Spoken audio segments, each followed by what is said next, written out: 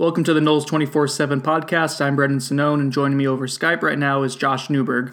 A little bit of a condensed version of what we normally do. It's just going to be Josh and myself today because we have both Bob Ferrante and Chris Nee running on about, 4 or 5 hours of sleep here after covering the doubleheader in baseball over the weekend, and rain delay and Florida State wins in dramatic fashion, Auburn to push the game back. So we'll have more on that.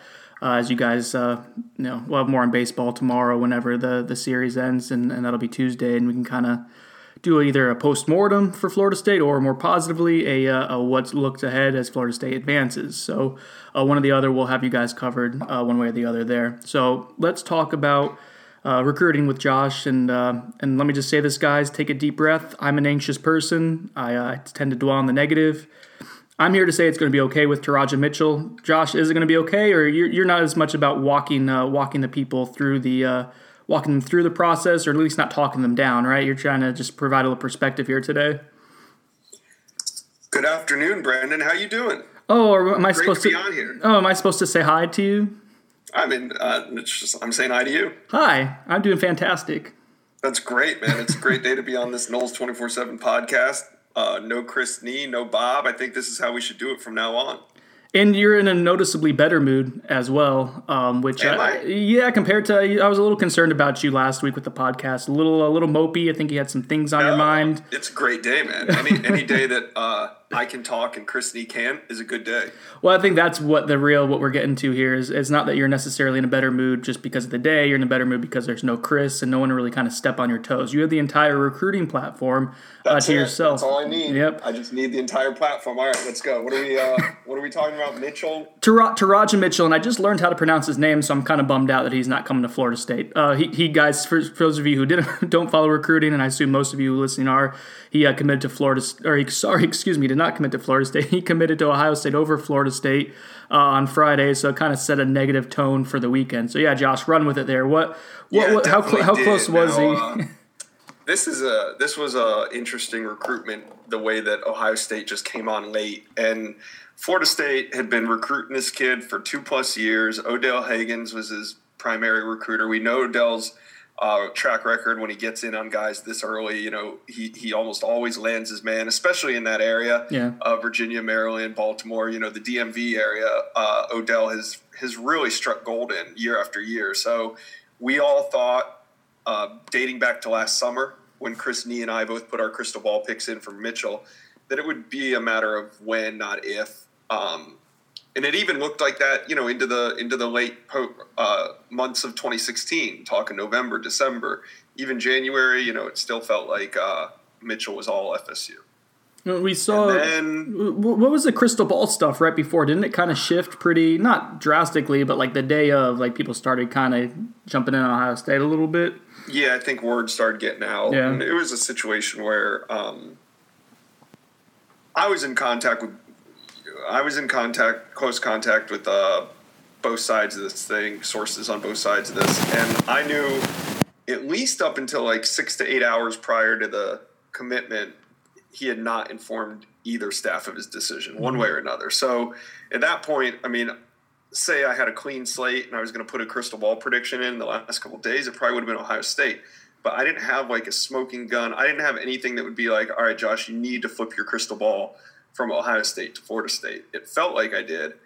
I just didn't have that piece of evidence. I didn't have anybody jump up on the table and say, no, you're wrong. He is going to Ohio State. Mm-hmm. Somebody that I trust at least.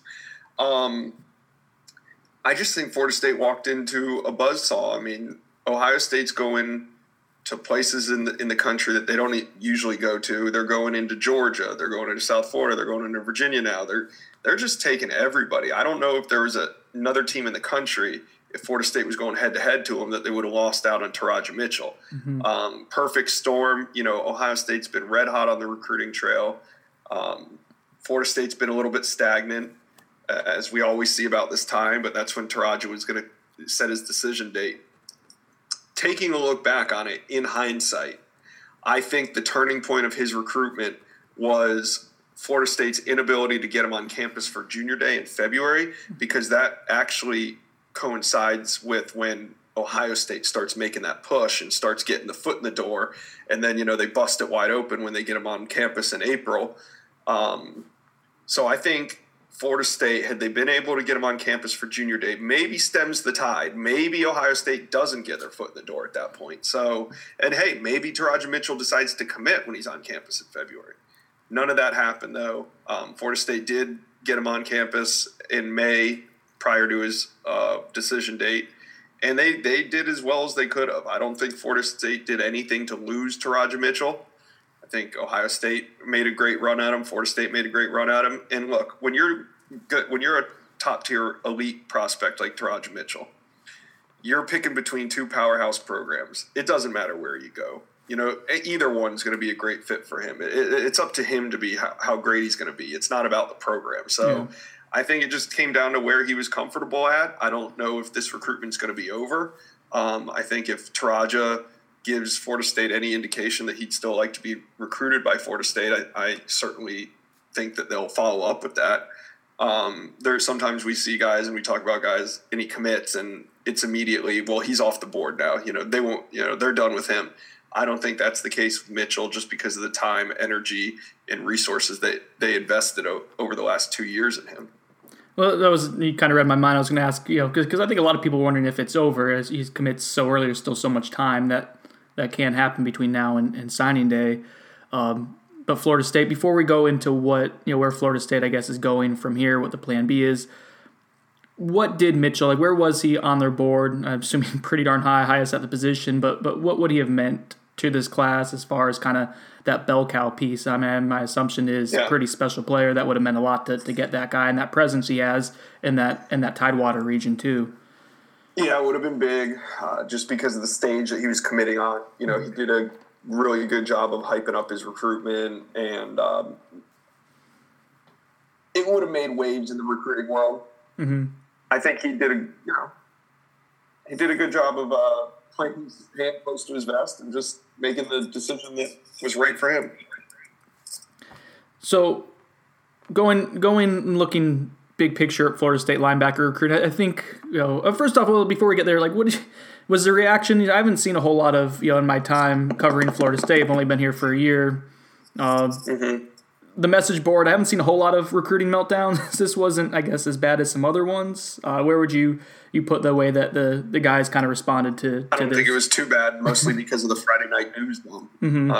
For such a great linebacker and such a big-time prospect, I don't know why he decided to commit at 7 p.m. on a Friday night, which is traditionally when people try to dump news and nobody find out about it. So I think that kind of hedged the anger and rage that we saw on the Knowles 24/7 message board. I think a lot of people were out, you know, living their life. They didn't really care what a 17-year-old, where his decision to go to college was going to be. But, you know, I think there's a lot of questions that are worth asking, and there's a lot of reason for people to maybe be upset about it just because of the time, energy, resources, like we talked about earlier, that Florida State invested. So, yeah, it's a loss. It's a loss. I don't know if I'd consider it a big loss just because of the position and who's still on the board and where Florida State can go from there. But they'll lick their wounds and they'll get through it. Yeah, the coaching staff and the message board, Brendan. I only got 2 down votes, but I always assume one of those is from Chris Nee, so I'm not sure who the other one was. So yeah, people weren't too salty, just mildly, I think. But one thing that I kept seeing and I'm trying to, you know, I don't know about debunking the theory, but people were getting all mad about Bill Miller, the linebacker coach, and saying he has something to do with it. And man, I think you said it well, Josh, is that guy like Taraja Mitchell is going to go where he wants to go and be really good. And yeah, he said, you know, Ohio State's linebacker coach was the reason why he committed. But that's every kid in the history of ever has said, you know, the position coach is a big reason why they committed. So that kind of prompted me to at least go and start looking at linebacker recruiting in recent years. I mean, you know, 2016 class, you had Dontavius Jackson and Josh Brown. Those are both All-American type of guys and you know, top 15 at their positions. You know, Dontavius Jackson was 4th. So yeah, it's not like blue chip guys aren't considering Florida State because the linebacker coach is older or whatever. I think the more alarming issue, at least for Florida State, is they're getting better. They're starting to kind of stockpile some talent at linebacker, but man, they've had some really, really, really bad luck at the position. Just going to read a couple numbers for you real quick, Josh. So not including the last 2016 class and 2017 classes, so the guys who've had a chance to really have time to contribute between 2013 and 2015. I've had 10 linebacker commits. So 3 of those guys have transferred. 1 changed positions. That was Freddie Stevenson to fullback. Another one's been injured and never really played. That's Delvin Purifoy, and then you have Shamar Kilby-Lane, who sat out all of his what would have been a sophomore season with academics. So basically 3 guys from that group have become consistent contributors or starters. That's Matthew Thomas, Roderick Hoskins, and Jacob Pugh. And all those guys are still, kind of living up to their production as recruits. Although Matthew Thomas is just starting to get there, Jacob Pugh just looks like he's starting to get there. Has this been an issue, for Florida State, either stockpiling talent or retaining it? Where's the discrepancy coming, if you think there is any at all, with the type of guys that they're bringing in versus the production they're getting at the position the last few years? That's interesting. Because you got to look at it from a talent perspective first and foremost. And, they're bringing these guys in for a reason, which is because they can play ball. The attrition at the position is concerning, but I wouldn't say it's alarming because they do still have the top-end talent there, and you can always infuse it with some JUCO talent, like we saw Dennis Thomas brought in, and that supplements the linebacker class and kind of bridges the gap between some of the players that they lost and some of the players that have just come in and are getting started at Florida State. But I think you got to look at it individually in each one. I don't think it's a case of recruiting poor character or poor grades, because everybody that Florida State took and signed was offered by dozens of other schools and still recruited until the very end by several schools. So it was something that, no colleges can really fully project, but that's why you take so many. That's why you take them year after year. Florida State only uses 2, lucky for them. Yep. I think if they were in a situation where they needed more linebackers on the field, their depth would be very thin, but seeing how they utilize their linebackers and their scheme, I don't think it's a major issue. I think it's an issue for the hardcore fans that know the 3rd and 4th string of the depth chart and, follow these kids for 2 years out of high school into the college. So some of the fans will see an issue with this, but overall, when you look at the product on the field, I don't think Florida State's really lacking at linebacker. I think they got 2 studs coming up in Jackson and Brown, like you said. Mm-hmm. I think this year they really only need 2. So Mitchell would have probably closed out the class. Yeah. Moving forward, I think that they need 1. I think they would be open to signing a 3rd to go with Gainer, the next commit. The 3rd commit would be a situation where if it's an elite guy that they have a shot at down the stretch or something, they wouldn't turn him away. All right, so let's move on from Mitchell, because it looks like Florida State is a little bit – everyone, I'm here to tell you once again, it's going to be okay. Florida State does a pretty darn good job of rebounding and recovering from these type of things. Obviously, it hurts, but I think this coaching staff, in terms of its evaluation, has shown that it's able to rebound and find guys pretty quickly. Although Mitchell was special. So let's look at some other recruiting stuff. Josh, you mentioned Joshua Moore, and I feel like it's every single week that we're talking about him at this point, which is kind of, I think, has to do with the way he kind of promotes himself, and he does a good job of that. What's the latest of the wide receiver, and kind of what's going on with Florida State and him right now? With Joshua Moore, he named the top 3 today of Florida State, Nebraska, Texas A&M. Nothing earth-shattering for me in that. He did say in the interview with Taylor Ham of our Gig'em 24/7 site that he does plan to visit FSU sometime before his decision. He told me back in May that he was going to make his visit to FSU today, June 5th. Mm-hmm. That has not happened. I've been involved with tracking this thing almost every day. I'm talking to people close to his recruitment, and I know that they're trying. It's a money issue with all the flights and the hotels and stuff. Mm-hmm. I don't know with Josh. Mm-hmm. He's been saying since he left campus in February that he's coming back to Florida State for a visit. I don't think it's him trying to deceive anybody. I think it's what we see time and time again with these kids. It's hard to travel, especially out of state. I've always had the stance, if he doesn't visit June 5th, then I'm done covering Josh Moore because he's not coming to FSU. And I said on the last podcast that a good source that's involved in his recruitment told me, that's not really the case, and that Florida State probably could still land, or has a great shot at landing him, even if he doesn't make this visit, because he's been upfront and honest. His mom's been on the phone with Florida State. He's been on the phone with Florida State. I'm just relaying what I'm being told. I don't know if I'm skeptical of that. I kind of wish I could just right now, since he's not visiting, wipe my hands clean of Josh Moore's recruitment, but it seems like I'm going to have to wait this thing out till June 18. Well, the positive news is he did a top 3 list this time, not a top 12 or 15 or whatever it was last time. So we're making progress in that, and that's something that you actually cover and write about. But yeah, June 18th coming up, and like you said, Josh, it's June 5th as we're recording this. And if he doesn't, make it over soon, I mean, that's, the time's running out to make a visit before then. But like you said, that may or may not be a difference maker. It's something about the name Josh that makes guys a little flighty and unstable or unpredictable. Fair to say? Yeah, people are always uncomfortable in greatness. I think, So it's just, all right. Speaking of greatness, we make people feel uncomfortable. Speaking of greatness, let's skip to Grant Gunnell at quarterback, 2019 guy, blue chip, one of the best quarterbacks in his class, a guy that Florida State has kind of zeroed in on as the guy in that class at quarterback. And what do you have for us there? Update, I don't think we're supposed to be trying to make people more relaxed. I don't think this is going to help a whole lot, though. Deep breath. I have very good reason to believe that Grant Gunnell is going to commit to Texas A&M soon, maybe sooner than this podcast goes up. I don't know exactly when. Brendan, you're going to get this up. Are you saying that I take a with it? Yeah, so I Grant Gunnell may not have been committed by the time this podcast goes up, or maybe he is. It's an interesting development, though, huh? Yeah, that's some good scoop. It's depending on who you are, it's good scoop. But yeah, I mean that's kind of.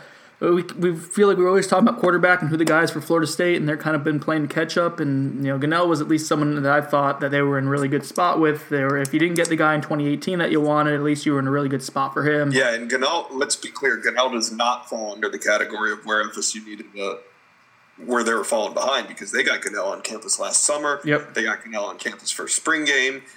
He's already planning to come back. So in this term, in this recruitment, you got to look at everyone differently. This is not one where Florida State fell behind. This is one where Florida State was outside of the Texas schools, was right there, put into work like we saw him do with Malik Henry, like we saw him do with DeAndre Francois, like we saw him do with Jameis Winston. It ain't over. Yeah. I promise you that. I don't think Grant Gunnell is going to end his recruitment. I don't think his father's ready to end his recruitment. Meaning like completely shutting it down. Mm-hmm. He may be committing to A&M soon, maybe today. I do not think that'll be the last we hear of Grant Gunnell. I don't think it'll be the last time we see Grant Gunnell on Florida State's campus. I think he'll be back in July. If he comes back in July, he'll probably come back for a game in the fall. I mean, there's a lot left in his recruitment. There's still a ton of time, and with the quarterbacks, you don't really have to worry about it until the summer before their senior year. I think typically that's kind of the end time. So even if he commits now, even if he committed to Florida State now, which he's not going to do, but then you have a whole year you have to kind of fight off other teams and keep them happy. So in that sense, not time to hit the panic button, but not the news I think that the fan base probably wants after the Taraja Mitchell. One other thing, Josh, I want to talk about was at quarterback with Justin Fields. He's been, again, another one of our favorite guys to talk about, but the Elite 11's been going on. There's been stories with him and him talking about his status with Penn State. How do you read into that? And I guess where do you think, it seems like he's mentioned Florida State as a team that's recruiting him, and I think he said that the teams that he's not committed to, that he's talking to, that they're all put him as number one quarterback on their board, which I guess would be kind of news that quarterback is kind of becoming more situated if that's what Florida State's telling him, but I'm not sure. Want to get your thoughts on that. Yeah. Fields, I don't think there's really much to report at this point besides he had a good showing at the Elite 11. But his recruitment is kind of on hold because he's out there. He's not taking visits. He's focused on the competition. I think we see him back on Florida State's campus this summer. That'll be the key, you know. Mm-hmm. I don't see Florida State really making a move on him without getting him on campus this summer. From what I'm told, I expect him, but I also expect him to visit UF and a couple others. Mm-hmm. I think his recruitment will go probably through the summer. I don't know if he's still going to be committed to Penn State. Is he going to flip? If he does decommit from Penn State, which I'm hearing could happen possibly this month, something could shake out. But if that does happen, when's he going to make his next decision? Does he want to make it before summer? These are all questions that we can't get answered until the dominoes start falling. So for now, Fields is out there. We know Florida State's involved. We know Florida State's a player for him, and now we just got to see how it goes. All right, so patience, everyone. Deep breaths with everything. It's going to be okay. Enjoy baseball game tonight if that's your thing. And we'll have a podcast tomorrow to kind of hopefully talk about where Florida State baseball is doing next. But if not, we'll be here for you tomorrow as well. Anything else you want to add, Josh, before we go? No, it's just a great podcast. I appreciate you having me on. I know nobody listens, but just the fact that Chris Nee wasn't on today, I can't say enough. Thank you. You hear that, Chris? This may be the new, it's going to be the Newsberg and Sonone, the BS and the fake news report. So we may kind of spin off here and branch off and do our own thing. But anyways, for Josh, I'm Brendan Sonone, Noles 24/7 podcast. Thanks, guys, for listening. We'll be back in the next day or so. Bye.